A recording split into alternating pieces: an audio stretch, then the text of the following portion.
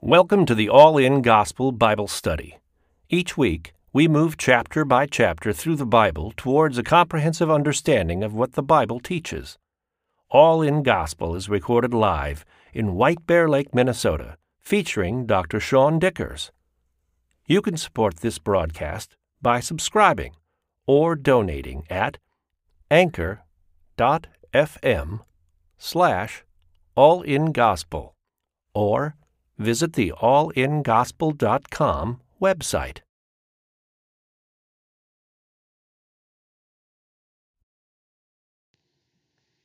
Okay, so it's all there. So we're in Leviticus 11, picking up from where we left off in chapter 10. You know, we had people who weren't here for chapter 10. So just for the sense of context, we were talking about priests getting anointed or consecrated. And really just in the last chapter, just how important it is to God when people are about to enter the ministry, that there's ceremony, there's process around that, and it's part of the Levitical book. So Leviticus, the book of the Levites, is kind of, other people say this is a book of worship, or how do we worship God? How does God want us to behave in order to honor him? Zach's checking to see that the mic is on, and then everybody's yelling at me because I forget it every week. But yes, the blue light's on, the recorder is going, mic is there. I think I'm being recorded. So the importance of the consecration is so important that the very first thing that happens is two of the main players, Nadab and Abihu, get killed by God because they start making up their own rules and doing it their own way. And God shows the seriousness that he has around that. And really just this idea that the whole process is so that we can abide with God. And of course, because I've been lately going to 1 John a lot, 1 John 2, verse 27, it's the same thing in the New Testament. The anointing that you received from him abides in you. And John's interpreting this Leviticus chapter 10 the same way we are. And you have no need that anyone should teach you, but you're here being taught. But as his anointing teaches you about everything and is true and is no lie, just as it's been taught to you, abide in him. And now, little children, abide in him, so that when he appears, we may have confidence not to shrink from him or have shame at his coming. The whole point of Leviticus is how we can abide with God. And I'm reviewing that in part because being saved by God is not a ceremony and it's not a special prayer. It's this process of starting a relationship with God and sustaining that relationship with God and trusting that God knows your heart to pursue him and he'll honor that and save you in the end. That's salvation, right? To abide in God is what John says. So even though Nadab and Abihu were anointed, they clearly were not saved, and that lesson gets taught right up front, right? And I'm saying all this because if you're glancing at this next chapter today, we're going to talk about kosher food. And I'm building this point because it's easier to make in the last chapter, and remember 10 goes into 11.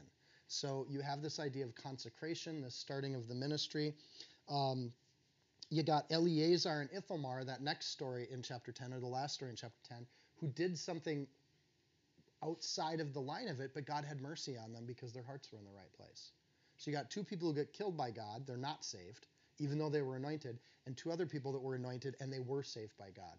And it's like God's trying to show us right off the bat, it's not the ceremony of anointing that saves you or not. It's your heart that saves you.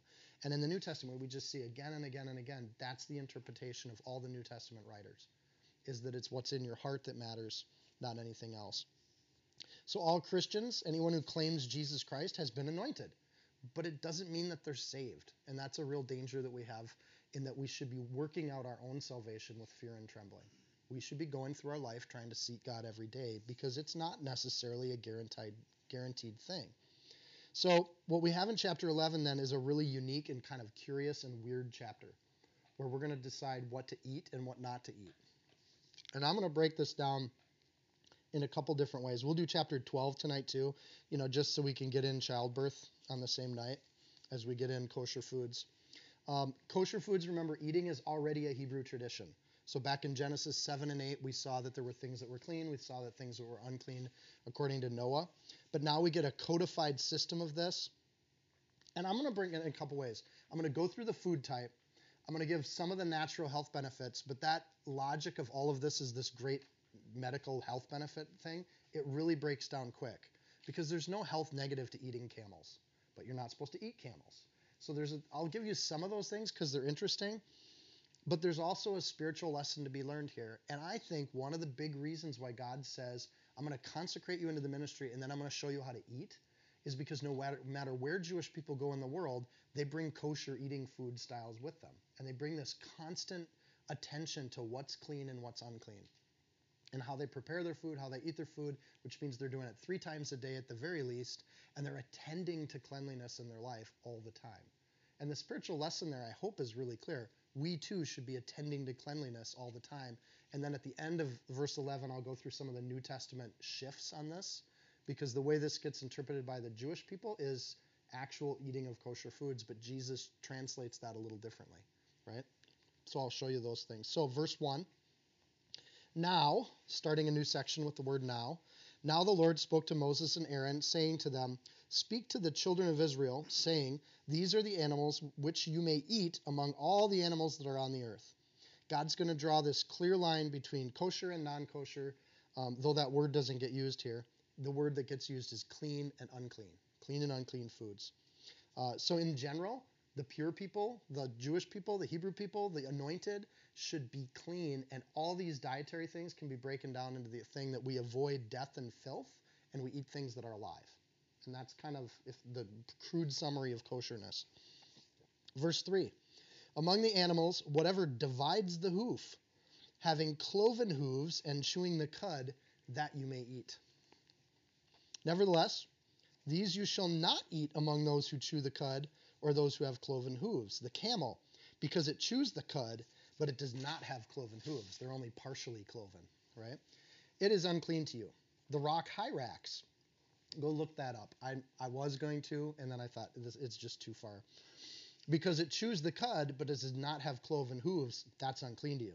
The hare, because it chews the cud but does not have cloven hooves, is unclean to you. And the swine, though it divides the hoof, having cloven hooves, yet it doesn't chew the cud, it's unclean to you. Their flesh you shall not eat, their carcasses you shall not touch, they are unclean to you. Do you see the pattern of the clean, unclean is an important concept here? I take away a couple things. First of all, God does care about the details, and he gives lots of detail here, and we saw that with the building of the tabernacle, right? So God cares about the details, and he's going to spend some time on it. So are we. So for the animals, if you caught this, the hoof has to be split entirely, which means when you look at the hoof, it can't be a solid piece. Or like a camel, it's partially cut, but the back is connected. It has to be cut all the way through. So no horses, no camels. There has to be a complete thing. So that means no paws, right? So pawed animals are safe. Chewing the cud, I'm guessing most of you know this. I had to look it up. Chewing the cud is the process of eating living things, plants. And in order to break them down, you chew them, you eat them, but they stay in your esophagus, or in a cow, it's their first stomach. And then it comes back up after it's been digested a little bit, and they keep chewing it. It's like a piece of gum. You just keep chewing on this thing and soaking it in, and what actually goes down for the most part are the juices. And then eventually they swallow it, and it goes through their digestive system. So this is mostly then herbivores, or what they would call ruminant animals. And the reason for the word ruminant is chewing the cud is actually, the root word is to ruminate, or to process something for a long amount of time. It's the same root word that we use for meditate, to think about something and to meditate on something. So to eat or to regurgitate, those gases get to work on things. The body has a chance to digest it. They get to kind of absorb it over a long period of time. And what happens is you get almost all the vitamins and proteins out of that thing that you ate. So it's a really healthy way to eat. Not that we should be practicing it, it's just we don't have that digestive system. If I knew Catherine was coming, I would have said, give us a rundown on the biology of this process, which you probably do better than I can. But maybe she can just add that and send the voice clip, and we can insert that into the podcast. Every part of the world has this kind of animal as a native herd animal in that part of the world. And you think about God's vision for the nation of Israel and the Hebrews to be all over the planet and be a light to the world. No matter where they go in the world, there's going to be a ready food source that they can eat, Because if the rules get too constringent, you go to Alaska and there's nothing to eat. But you go to Alaska and there's herds of caribou that you can eat, right? And you can go to Africa and there are herds of giraffe that are edible, right? So they're everywhere in the world. Every major climate type, every biome has this kind of animal that you can eat. They just look different, right? They're moose over here, they're oxen over here, they're bison, they're deer. But the idea that you can go anywhere on this planet and have meat to eat that would be kosher is kind of cool. I thought that was neat. But you can't eat cats, you can't eat dogs, you can't eat pigs, you can't eat reptiles, frogs, horses, anything like that. And we've eliminated those. And in that, you have to make a decision before you eat. When you go to a company, when you visit someone's house and there's a piece of meat on the plate in front of you, you have to ask, where's this meat and where did it come from? If I'm going to put something into my system, I want to know if it's good for me or not, right? And so that question becomes part of just how they live. Because I'm going to come back to this point later, I want to build it right now. The idea of clean or unclean, notice as we go through here, is not necessarily connected to sin. And that's going to be important in this chapter and the next chapter. At this point in Leviticus, unclean and clean just means you take some time away from your people, right? You get a little alone time is what it means to be unclean. And then when you're ready to come back into the fold and come back into temper ceremonies and stuff like that, you can. For instance, lions are not inherently sinful, but they're not for food either. So for eating, it says they're not to be eaten, yet Jesus uses the Lion of Judah to represent and signify himself. So he's not picking a sinful animal. He's just picking an animal that's not okay to eat, right? It has a different purpose. This takes all predator animals and makes them not edible. So anything that kills to eat is not part of your food source if you're kosher. And that's kind of interesting. So we're going to see a pattern where we stay away from death and we stay away from decay. So any animal that eats dead things, we don't eat in the kosher world. So we eat mostly plant eaters. Spiritually speaking, this is a really simplified code where you have to use judgment, and it's a representative system of holiness, right? This represents a holy lifestyle when you eat this way. In the same way that the priesthood and the sacrifices were representative systems of atonement. Both the sacrificial system and the eating system are going to get replaced in the New Testament by real systems of atonement, Jesus Christ, and real systems of walking with God. So one way to look at this is that, spiritually speaking, the word divided or cloven means to be split, divided, or parted, right? And a spiritual take on this is we should be walking with our mind divided between things of the world and things of heaven. And anything that doesn't walk that way, we should be walking in that understanding. And we should be chewing on the Word of God. And there's kind of this idea that there's a spiritual take on this. And I'm getting that from commentators, not necessarily from other places in the Bible. But it's interesting that we should walk in the way of God, and we should live or we should meditate on the Word of God in the same way that these animals should be walking with that definition of a split. They should be walking split between heaven and earth, and they should be chewing on healthy and nutritious things. It's just a thought. Chewing the cud, again, if you look at the Hebrew on that, to chew Allah is to ascend. So again, we get that concept of going up. And the cud or the giraffe is to scrape the throat, or again, that word ruminate.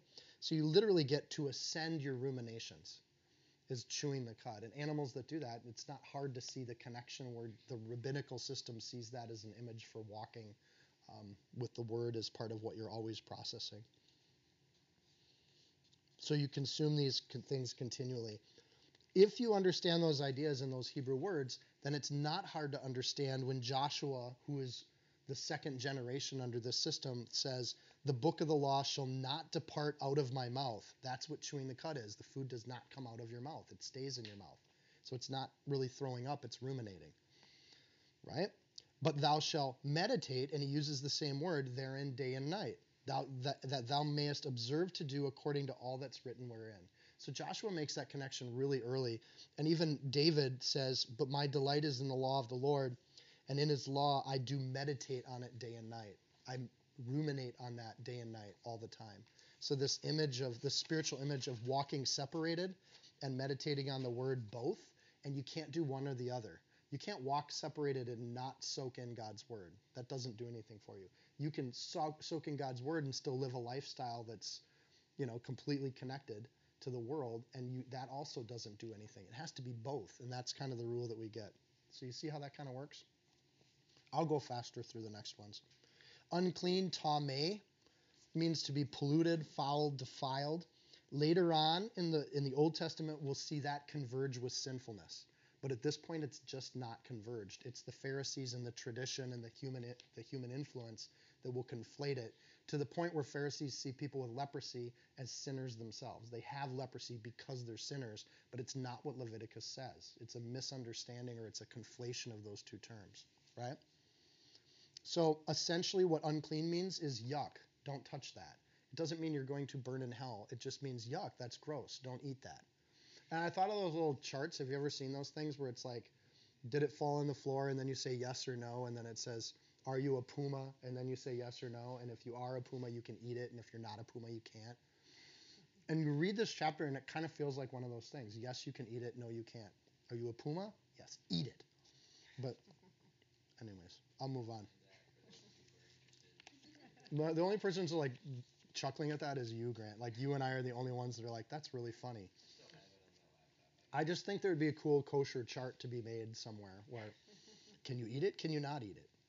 And in that thing, you would say, yuck, don't eat it. It's not like sinful, don't eat that. It's sinful to eat a lion. It's just like, yuck, don't eat a lion.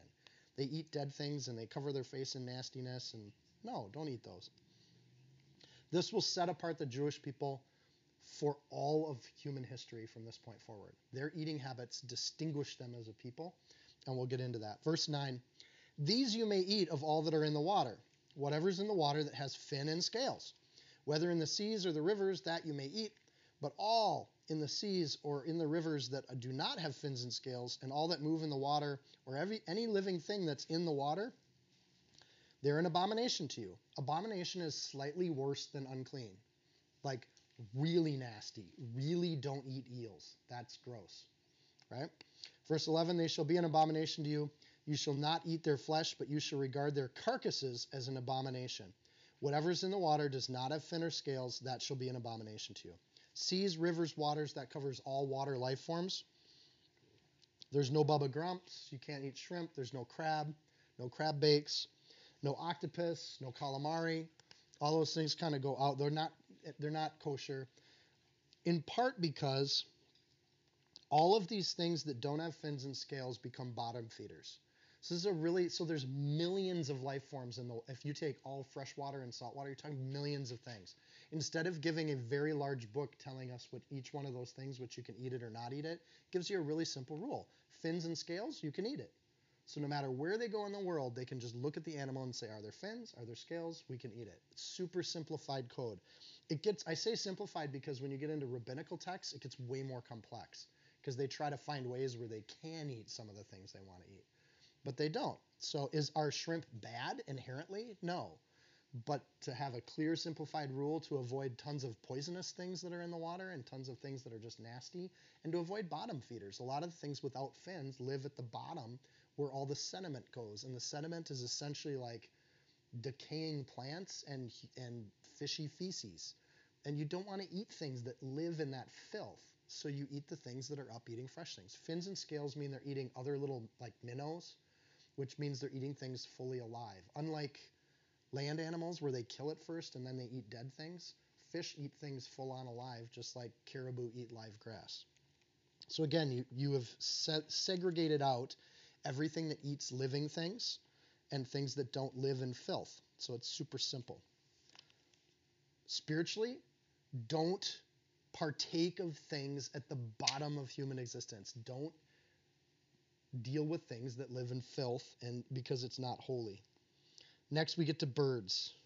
All right, this is very important. And these you shall regard as an abomination among the birds, that they shall not be eaten. They're an abomination. Note that with sea life, we got like a really clear, simple rule, fins and scales. But with bird life, we actually get names. You can't eat the eagle, the vulture, the buzzard, the kite, the falcon after its kind, the raven after its kind, the ostrich, the short-eared owl, the seagull, the hawk after its kind, the little owl, the fisher owl, and the screech owl, and the white owl, and the jackdaw, and the carrion vulture, the stork, the heron after its kind, and the hoopoe, and the bat, because bats are nasty, right? Don't eat any of those. Can you eat bats? No. Gross. And coronavirus. Here we get names of things. There's no outward characteristic of the bird world of what we can look at and see and make a nice simple rule for ourselves, but there are some commonalities. We've eliminated all the birds that are predators and all the birds that are scavengers, all the birds that eat dead things and all the birds that eat really dead things, right? So what's left is birds that eat living things. They eat seeds and they eat plants and they eat other kinds of things. They eat little wormies alive, right? Just like fish eat live minnows, so they eat things when they're living. As an aside, we avoid a ton of diseases here too, and we could get into a lot of that. But when you reduce the bird kingdom down to what they've had, there's a practical benefit of avoiding a ton of diseases. The phrase "after its kind," we saw a lot of that with in Genesis, in both the creation accounts and with Noah. So it's not exclusive of things, but it actually includes a whole category of birds when you see that. We avoid the murderers. We avoid things that have to do with death. Verse 20, we get to bugs, because there are bugs we can eat. All flying insects that creep on all fours shall be an abomination to you. Yet these you may eat of every flying insect that creeps on all fours, those which have jointed legs above their feet on which to leap on the earth. These you can eat.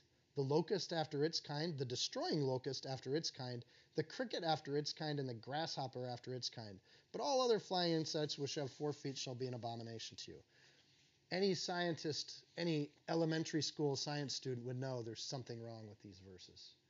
This is a massive error in the Bible. It says 4 feet, and we all know insects have 6 feet. Some things that crawl upon the earth even have 8 feet. Some things that crawl upon the earth have lots and lots of feet, the little centipede things. So what's wrong here? And why can't we eat those things?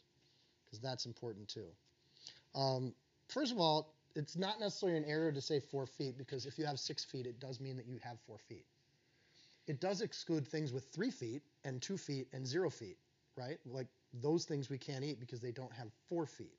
So to say insects that have 4 feet does not exclude insects with 6 feet. Does this make sense? Also, if you look carefully at like flies, a lot of times they'll land on 4 feet and use their front 2 feet to like handle things and reach into dead stuff and decaying stuff and start to use those more like forearms. So it's not technically wrong to say bugs with 4 feet, especially if you're trying to give categories for people and eliminate things. All fours. The other thing is people will take these verses and go, actually, rabbah, which is the all fours piece, doesn't actually, it's not a particular count. It's not the number 4. It means to crawl about, and it's implied that you're crawling about on all fours, right? So rabbah is something that means to be squared down or to be on your hands and knees. So the number 4, if you look at the Hebrew, isn't necessarily in those verses. But we can't eat larvae and we can't eat worms. I'm really grateful for this. We can't eat bugs, and it looks like they give different types of locusts, 4 different kinds of locusts. There's locusts with little things on their heads, which is the second type. Mine was interpreted as destroying locusts. They're called destroying locusts because they eat living things. Locusts will come in and they'll eat all your crops, which for humans, we hate locusts because they eat all our crops, but they're not eating dead stuff. That's part of what, again, we've separated them out. Just like with the birds, just like with the fishes. They eat living things. And they show up later in the Bible. John the Baptist, if you remember, survives on honey and locusts. And it's kind of a distinction of some people that they're trying to be holy, is that they go to this code in Leviticus and they eat the grossest thing that's still kosher, right? And they survive on locusts just to show that you can, because God was right? So those are the hardcore people, and I'm not one of those people. I don't think I could live on locusts. But if I had to, I would know that I was still kosher, right? And there's plenty of these bugs out there. You can usually find them. What this does is not so much because there were lots of people that wanted to eat flies, but what it does do is if you're not supposed to eat those kinds of animals, it makes it so that you care about the preparation of your food intensely. Because how many times have you bitten into an apple and there's worms in it, Grant?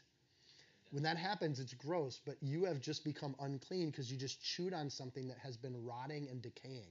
Cabbage are notorious for this. They'll get larvae in them, right?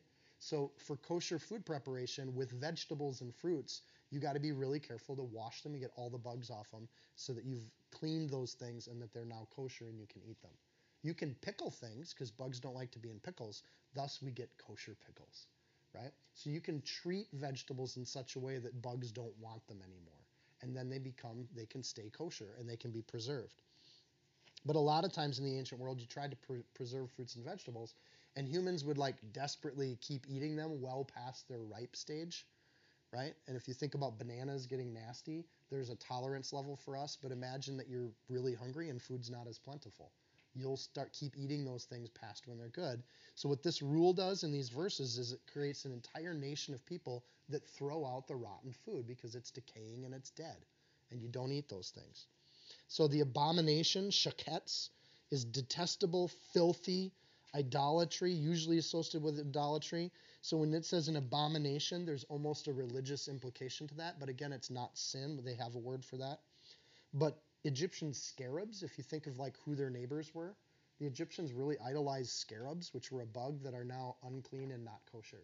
So some of this is separating them from Egypt a little bit too.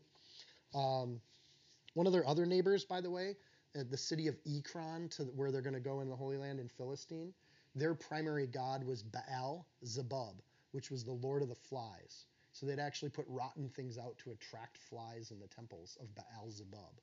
And it was one of those things where now here we're saying that's not okay. Those things aren't kosher. You don't want them around. So God is in some ways separating his people.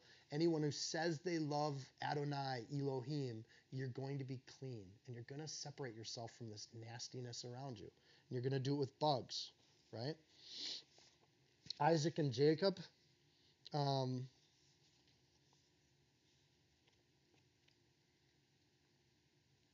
skip that point. Next. Verses 24 through 38, we're going to deal with carcasses, dead things. This is a principle of contamination. So not only is it what you eat and what you don't eat, but there's dead stuff that can contaminate otherwise kosher things. Thus, we have kosher kitchens and we have kosher food storage and everything else. So we're going to avoid handling things that have been touching carcasses. This is good. You avoid salmonella when that happens, right?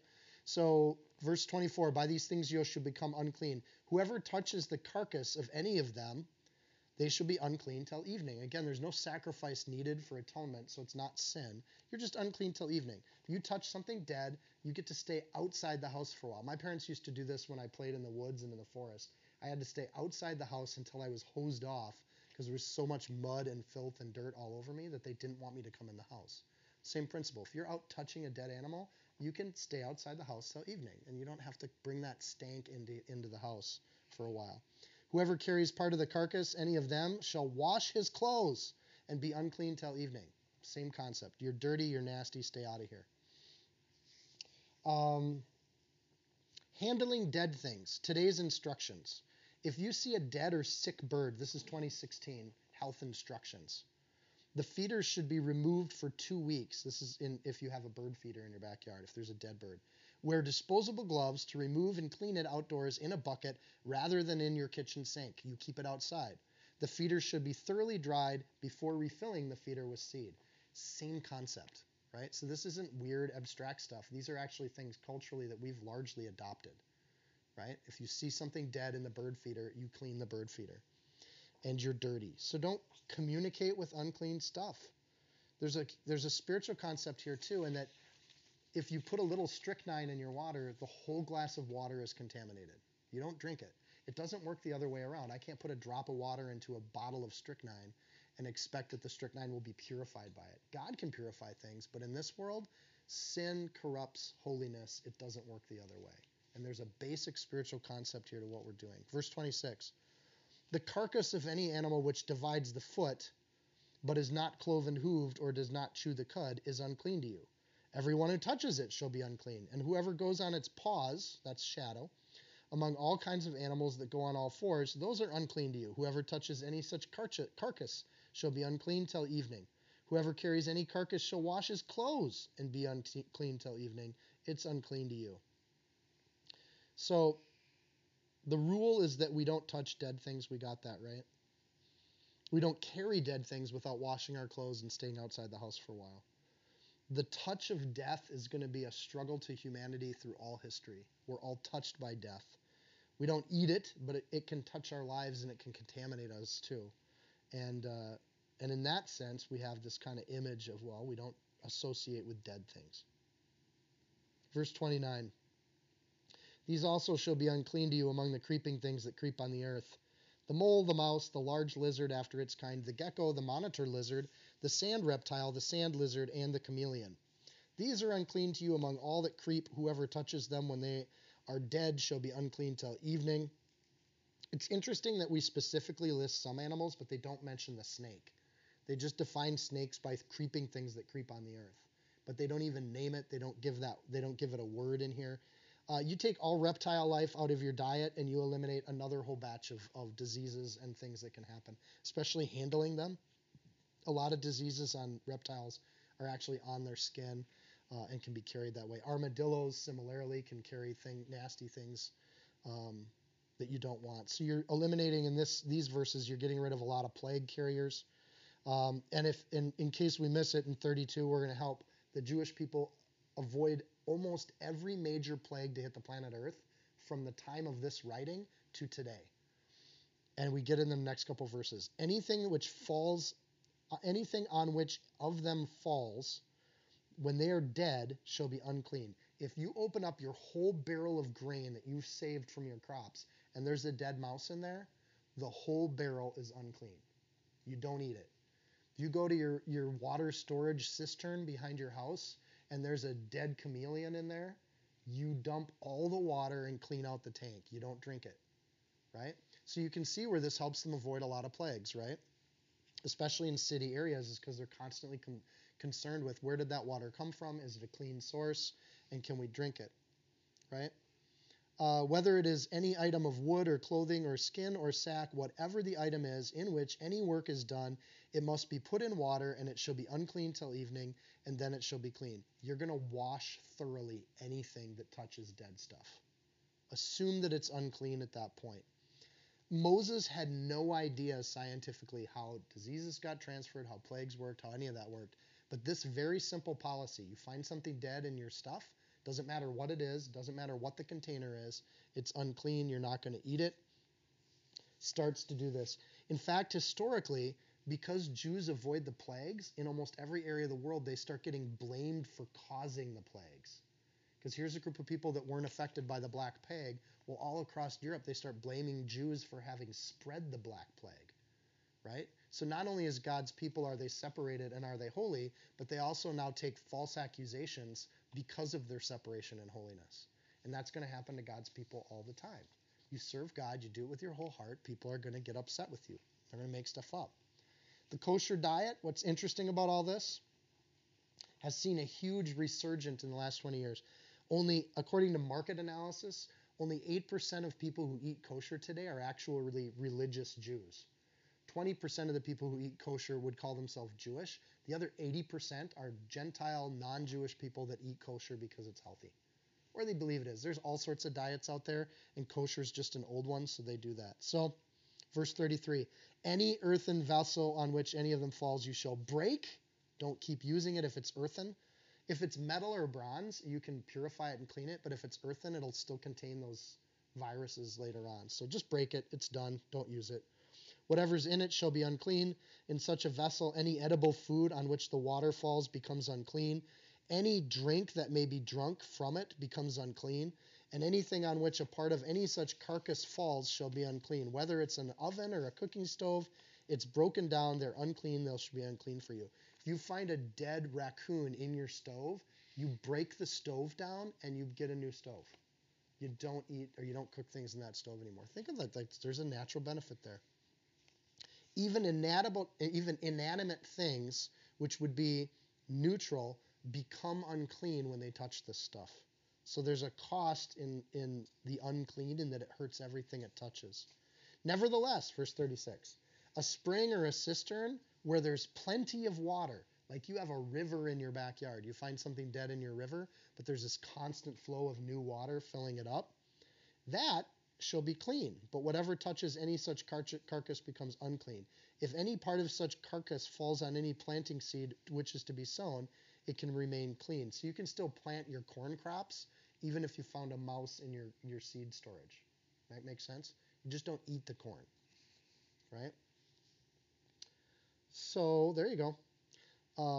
It's interesting when you this idea and you think what might be the spiritual implication of that is that this living water can't be corrupted. So there are things that can't be touched by death and destruction and decay. Rivers, springs, these kind of flowing water systems. If it's living water, it doesn't get corrupted. And that's kind of interesting, right? James 4:8 says, "Come close to God and God will come close to you. Wash your hands, you sinners. Purify your hearts, for your loyalty is divided between God and the world." Live divided, right? Chew the cud. Stay away from death and destruction. Stay away from unclean things. They're going to corrupt you. And draw close to God where there's living water, where you can be refreshed, renewed, and made clean. Verse 38. "But if water is put on the seed, and if any part of such carcass falls on it becomes unclean to you, and if any animal which you may eat dies, he who touches its carcass shall be unclean till evening. He who eats its carcass shall wash his clothes and be unclean till evening.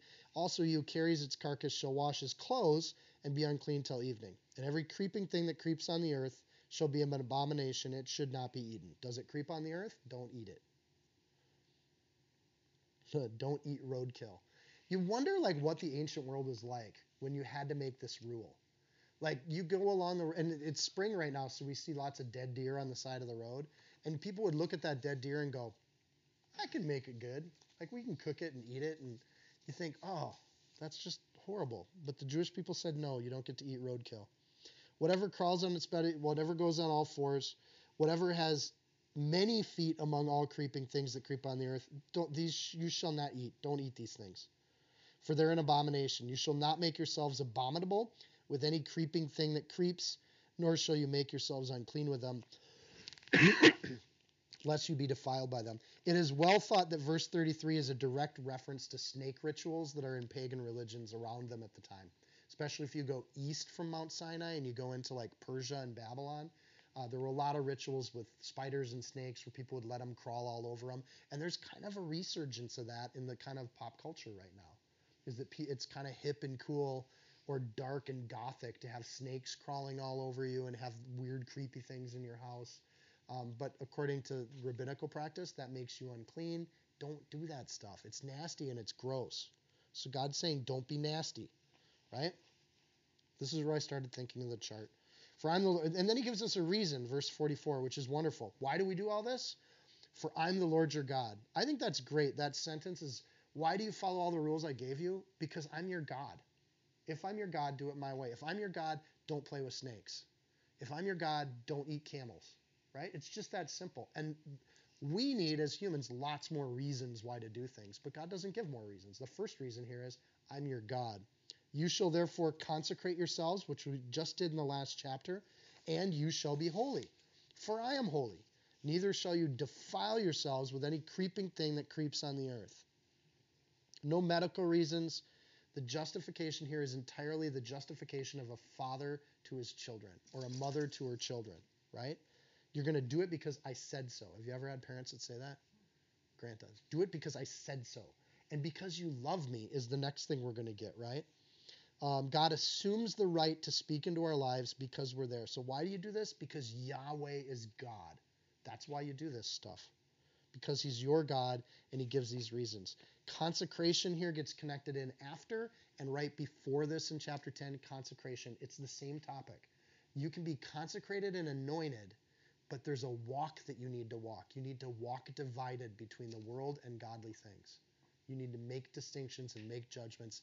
That's the consecrated life. So consecration is one thing. The walk is the other thing, right? Walk divided, chew the cud, right?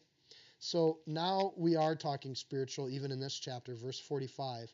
"For I am the Lord who brings you up out of the land of Egypt to be your God." So now it's not just because I am. It's because I'm the one who saved you. "You shall therefore be holy, for I am holy." I want you to live a certain way. Not just be anointed and think that you're good, but to live a certain way.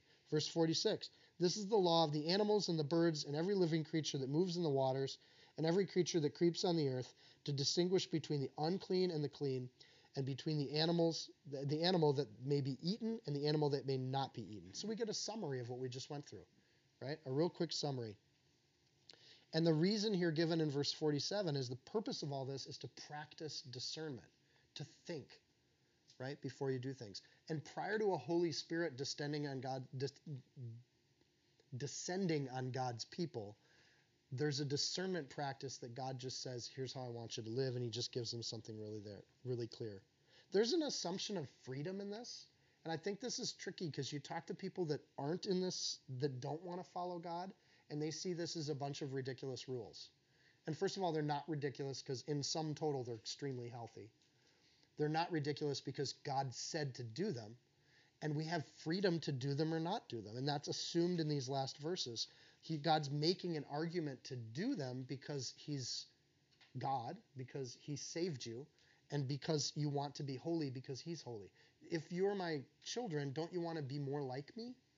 Right? So if you want to be more like me, here's how you do it. But there's an assumption here that you have the freedom to choose that or not choose that. There's a choice to be made, an opportunity to follow the rule out of love, not a command to necessarily do it or else. So they get set apart. I want to remind you that it's this set of rules, which seem kind of ridiculous, that create the story of Daniel. Remember in Babylon, he and Shadrach, Meshach, and Abednego say, we cannot eat those things because they're not kosher. And I didn't get them from the kosher. They don't have a kosher seal on them, so we can't eat those. No matter where Jewish people are at in the world, this is a chance to instantly evangelize and instantly decide to declare who they are based on what they eat. Right? So they're able to do that, and they create one of the coolest stories in the Bible. It allows Jewish people to represent wherever they go on the planet, and that's pretty cool. So basically, let's sum it all up. No predators, no scavengers, no poisonous things, and you have particular needs to keep your kitchen clean. And that's it. Rabbinical systems will add hundreds of rules on top of this. But this chapter is really simple, really direct, and it creates a nice, easy thing that kids can memorize. Still, this becomes a major conversation. You can see where this gets to be a big deal in the New Testament, right? Okay, so we're followers of Christ, and food gets to, and whether or not people have to eat kosher, it's a huge New Testament topic. I'm going to dig into it, but I chopped half of my references down because I realized it's not that interesting, Sean. But I think it's important for us to at least tap into this conversation a little bit. It starts with Jesus saying something about food. Matthew 15:11. Jesus called the multitude to himself, and he said to them, hear and understand. Not what goes into the mouth defiles a man, but what comes out of the mouth defiles a man. Then his disciples came to him and said, don't you know the Pharisees were offended when they heard you say that? Because the Pharisees are running around making sure everybody's eating kosher, right? That's their job. And then Jesus says, it's not what you eat. What you eat doesn't matter that much, right? It's what you say, what you do, what's in your heart. So they're super offended by this. And it's part of what gets them kind of anti-Jesus, right? In the book of Acts, they still are debating this even after Jesus has left, right? So Acts 10:14 is a really popular reference to this. And it's Peter's dream where all the four-footed animals of the earth, wild beasts, creeping things, birds of the air, right? They're referencing Leviticus 11 here. And a voice came to him and said, rise, Peter, kill and eat. Kill and eat. Whoa, wait a second. Peter said, no, Lord, for I have never eaten anything common or, and he's citing Leviticus 11, or unclean. Peter, the fisherman, is super proud that he's only eating clean things. In fact, when the fishermen pull up the nets, they instantly start sorting the clean from the unclean, and they throw the octopus back, and the shrimp, and the barnacles, and the dolphins. They don't eat those things, right? And a voice said to him a second time, what God has cleaned, you must not call common. This was done 3 times, and the object was taken up again into heaven. Okay, so I think that's a bad reference because though it has food here, it's clear from the context of that story, God's talking about Peter talking to Gentiles. If I've cleansed the Gentiles, you need to go out and preach to them because I've called you to do it, right? And God's using something that's near and dear to Peter's heart, food, to get that point across, right? It's not really about food. What's a lot better reference is if you go 5 chapters forward in Acts 15, verse 19, they actually come to a conclusion as a council in Jerusalem that this food issue, here's how we're going to handle it. Therefore, my judgment is that we should not trouble those Gentiles who turn to God, but should write to them to abstain from the things polluted by idols and from sexual immorality and from what's been strangled and from blood. Do you see that summary, how tight that is? It's almost like they came to this Bible study, right? It really comes down to don't eat dead things, don't eat strangled things. We're not going to eat corpses or things that still have the blood in them. And then they reference sexual immorality and polluted by idols, which is what we had hints of with the creeping things. They interpreted it the same way. This is about not being Babylonian, not being Assyrian, not being a Hittite, not being a Canaanite, not being an Egyptian. We're not those people. And we don't associate and affiliate with those things. So when a Roman citizen comes, some of those Roman gods had those kinds of pagan practices in their temples.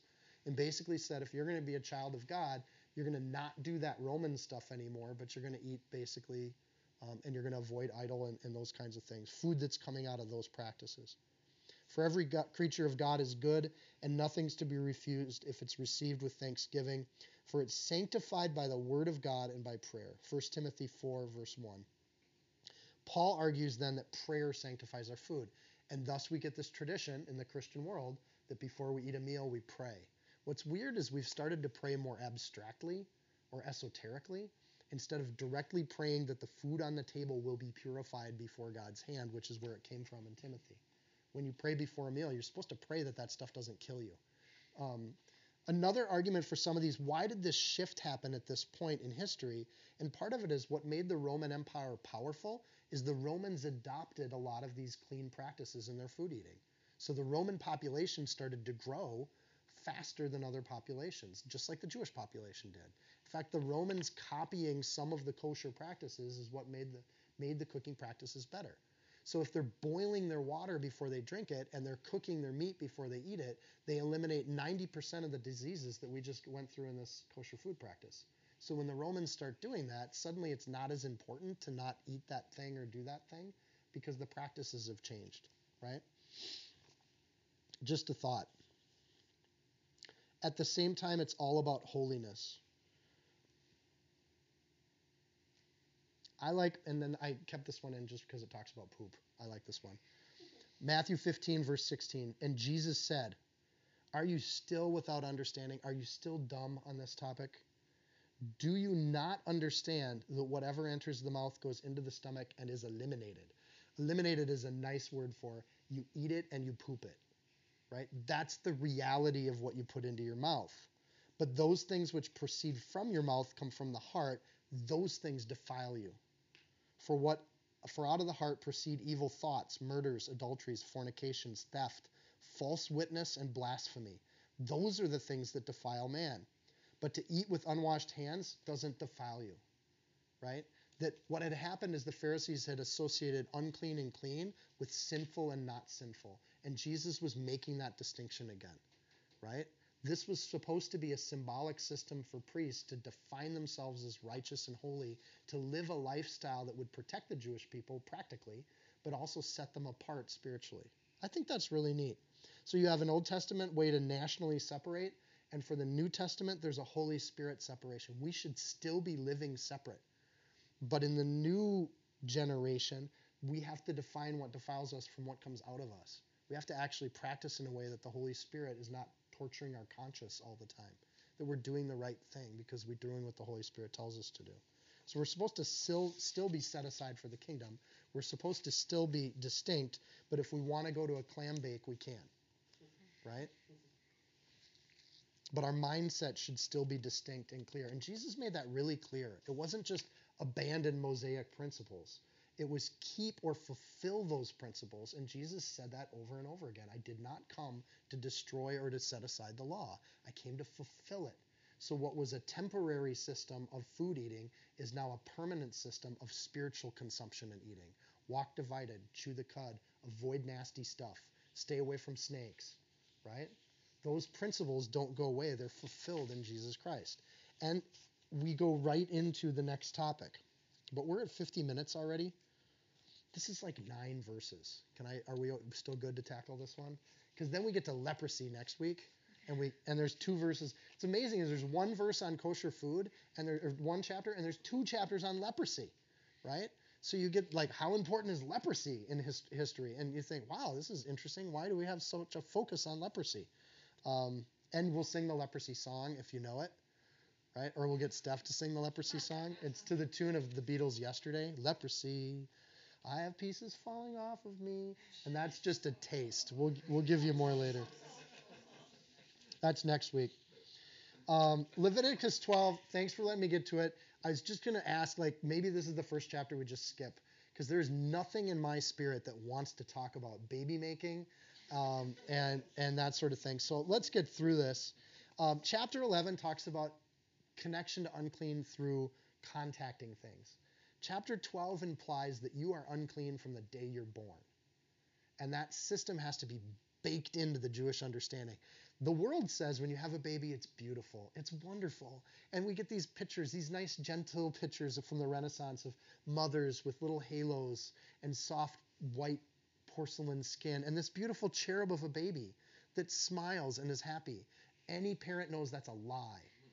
Kids do not come out like that. There are no soft effects on the picture photos. Babies cry and they're nasty and they spit things up and they poop things out and they are selfish and they are mean. Brothers and sisters will hit each other and step on each other. Grant literally stepped on Katie when she was an infant and thought it was awesome. And you're like, he's a sinner. Like, he does not care about her life at all. And the reality is God wanted Jewish people to see it that way. And I think that's the best way to look at this. And because people get really worked up about this chapter. And at the end of the day, you got two things going on in this chapter. Jewish people understand that when a kid's born, that's not clean, right? Not that it's sinful. Remember, there's a distinction here. At this point, it doesn't mean sinful. It just means you get a break because you just brought a sinner into the world, Mom. You added to the total population of sinners, and that's not good. So we'll get into it. Then the Lord spoke to Moses, saying, speak to the children of Israel, saying, if a woman has conceived and bore a male child, then she shall be unclean for 7 days. What? Because she just gave birth to a sinner. As in the days of her customary impurity, she shall be unclean. Customary impurity is a reference to menstruation. That's all I'm going to say. God ordains for moms. This is really artful. First time in the history of the world and in any culture that the religious system ordains that moms get a break after they make a baby, right? Egyptians did not give their moms a break after they made a baby. They had to go right back to the fields as soon as they could get up and stand. It was cruel and heartless. But God says, no, you make a baby, you have a customary period of time where you get a break, a time of separation, right? Kids are good in the Bible. You're supposed to multiply it. Genesis 1:28, Psalm 128, verse 3. Kids are a blessing. They're awesome. They add to the family. They're wonderful. But ritual for the Levites, there's a spiritual understanding here that wonderful kid, that blessing to your family, is also going to come into the world as a sinner, as it gets pointed out. And we'll get into that a little bit. On the 8th day, the flesh of the foreskins shall be circumcised. So welcome to the world, little sinner. You get 7 days to, breathe, and then we're going to cut you, and you're going to be circumcised. This allows the male children to enter into a confidential relationship really early in their life, right? This comes from Genesis 17:12. It's part of the Abrahamic covenant. And he that is 8 days old shall be circumcised among you, every man, child in your generations, he that is born in the house or bought with money of any stranger, which is not thy seed. So if you have a male in your household and they're 8 days old, they get circumcised. So that happened way back when. If you want to hear all the details on circumcision, go back and listen to the Genesis 17 podcast. We're going to get through this quicker. She shall then continue in the blood of her purification 33 days. So 7 days circumcised, and then another 33 days or 32 days after the circumcision that you get to just have a break. She shall not touch any hallowed thing or come to the sanctuary until the days of her purification are fulfilled. You get to just stay at home, Mom, and you get to take a break. And if your husband wants to bother you, you have every right to say, no, leave me alone and stay away. Okay? But if she bears a female child, then she shall be unclean for 2 weeks, as is her customary impurity, and she shall continue in the blood of her purification 66 days. So for boys, you get 80 days of rest. For boys, you get 40 days of rest. For girls, you get 80 days of rest. There are tons of theories about men and women that are born out of these sentences. I think I went to 9 or 10 different commentaries, right? Half of those commentaries just skip the topic. Like they don't touch it. Matthew Henry has like 6 lines, and Matthew Henry is not known for being short in his commentaries. But on this particular chapter, he just doesn't say much. Why is the thing that you have to ask. Why do boys get 40 days and girls get 80 days? So there's theories. I'm going to give you the theories.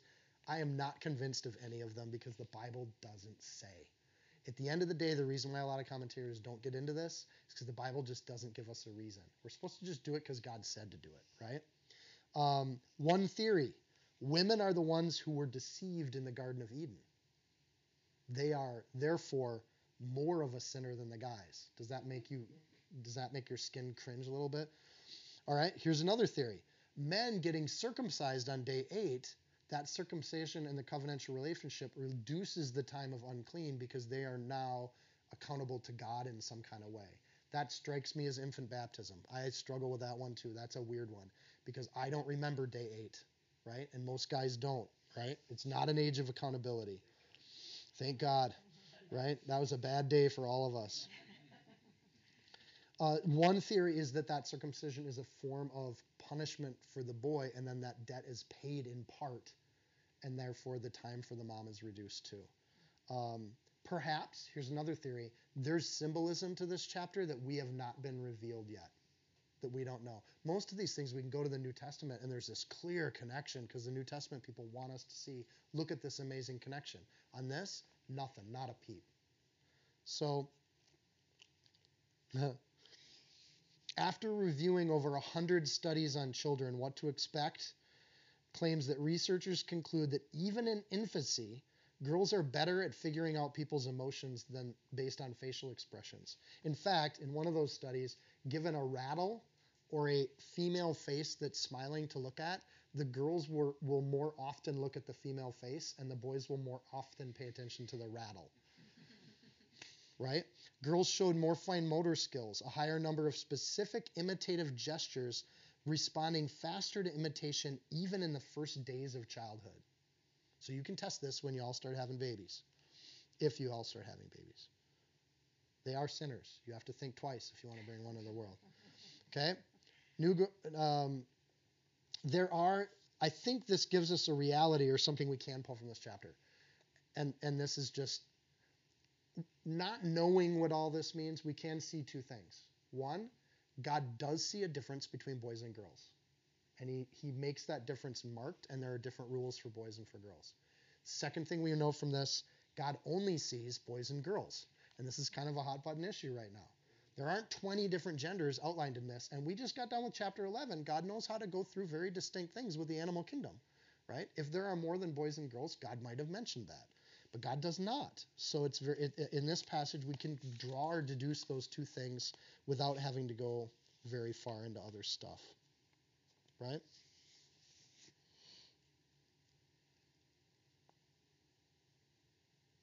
In this chapter, then, unclean is something that comes internally. These kids are implied here is that there is an unclean state at the age of babiness. That's a tough concept. And most religions don't see it. They see innocence in children. And in Judaism, we don't see innocence in children. We see an uncleanness in children that flips our understanding of childhood on its head. But the spiritual image is very clear. That we see this conflation here, that there is something unclean about kids. Later, it gets conflated into sin, and I'm going to show you that now. If you go to Psalm 51, David says, "Behold, I was brought forth, birthed in iniquity, and in sin my mother conceived me. Behold, you desire truth in the inward parts, and in the hidden parts you will make me to know wisdom."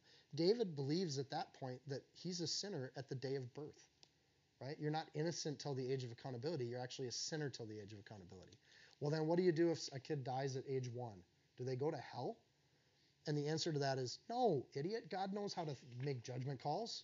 And God's a big God, and he knows how to figure that out. And he knows how to deal with that person directly, where that person's actions in the world may or may not be something they're accountable for when they stand before God. God can deal with their spirit. But the basic belief is when I came into the world, there was 10.5 pounds of sinner in my mom's arms. And that's the Jewish belief. Paul represents the Jewish people believed this and believed Adam's sin was conveyed through birth from father to son, from mother to daughter, all the way through time. Romans 5:12. Wherefore by one man sin entered the world, and death by sin, so death passed upon all men, for all have sinned. Because one person disobeyed God, Romans 5:19, because one person disobeyed God, many people became sinners. But because one other person obeyed God, many will be made righteous. Because Mary was a virgin birth, the sin of the father did not pass to the son. Right?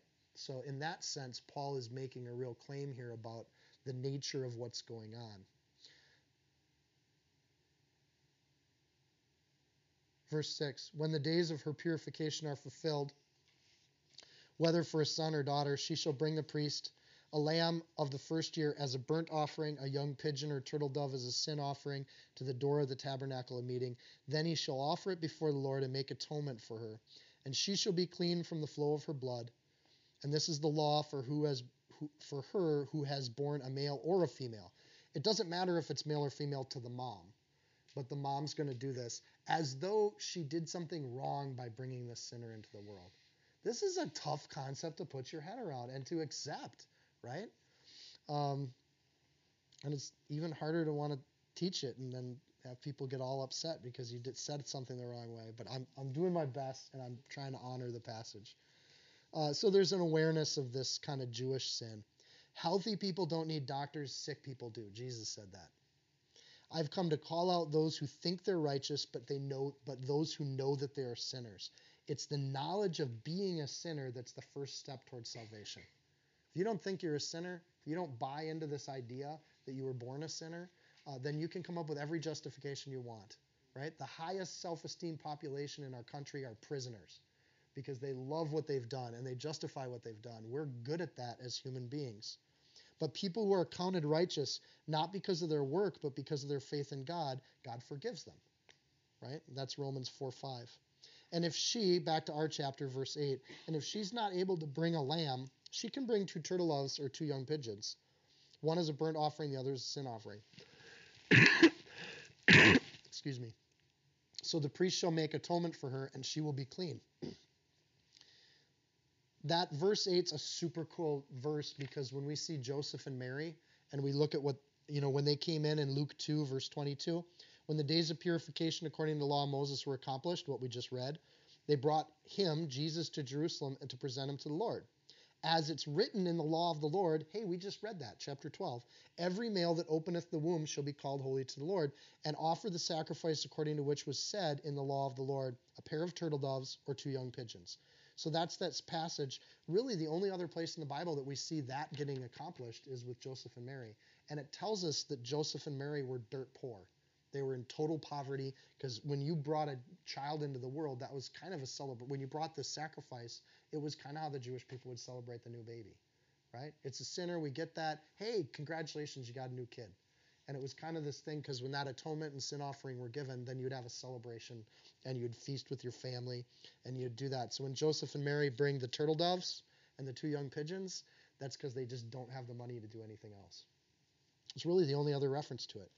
That implies, by the way, that Mary willingly brought an offering to the temple for her atonement and for the sin of bringing a sinner into the world, in which case Mary admitted she was a sinner. That's not very Catholic, right?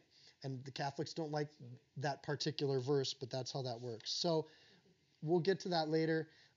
Again, I'm just going to come back to that question of, okay, why half the time for guys that there are for girls?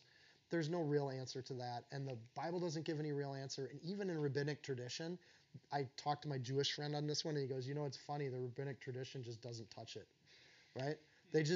Nobody even takes a shot at this because the Bible, nowhere else in the Bible does it really reference it other than that passage I just read you with Joseph and Mary. Because that's what's important to God here, is this concept of atonement and sin, and this idea that uncleanness is who we are when we're born, right? And that's something that needs to get dealt with. And when that gets conflated with sin later on, then that happens. So the sin here isn't being the kid. The sin is this idea that you get some time away. And frankly, my own take on this is, I think it's beautiful that God takes this much attention and time and says, you know what, when you go through the trouble of making a baby, you get some maternity leave. So it's really the first recorded, documented rule in a society where women got time off. And God could just respect that, and you get time away. And then, of course, my own thought, no offense, Grant, but when you have a baby girl, you get more maternity leave because baby girls are just precious. And you deserve a little prize. You get more time off with a baby girl. But that's my own take on it. That's not biblical in any way, shape, or form. Let's pray. Dear Lord and King, we just thank you. We thank you for your word, even when it's tough to hear, Lord, even when there's concepts that fly in the face of our culture and how we were raised and what we're taught to believe. Lord, help us to just be holy because you're holy and to serve you because you've asked us to serve you.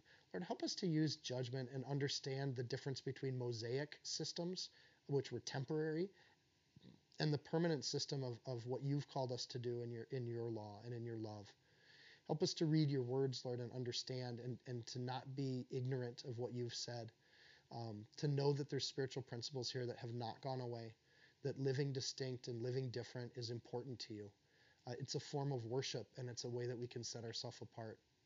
Lord, when we eat in such a way that honors you, when we honor you in childbirth, and as a family, we honor mothers that make children and give them time off.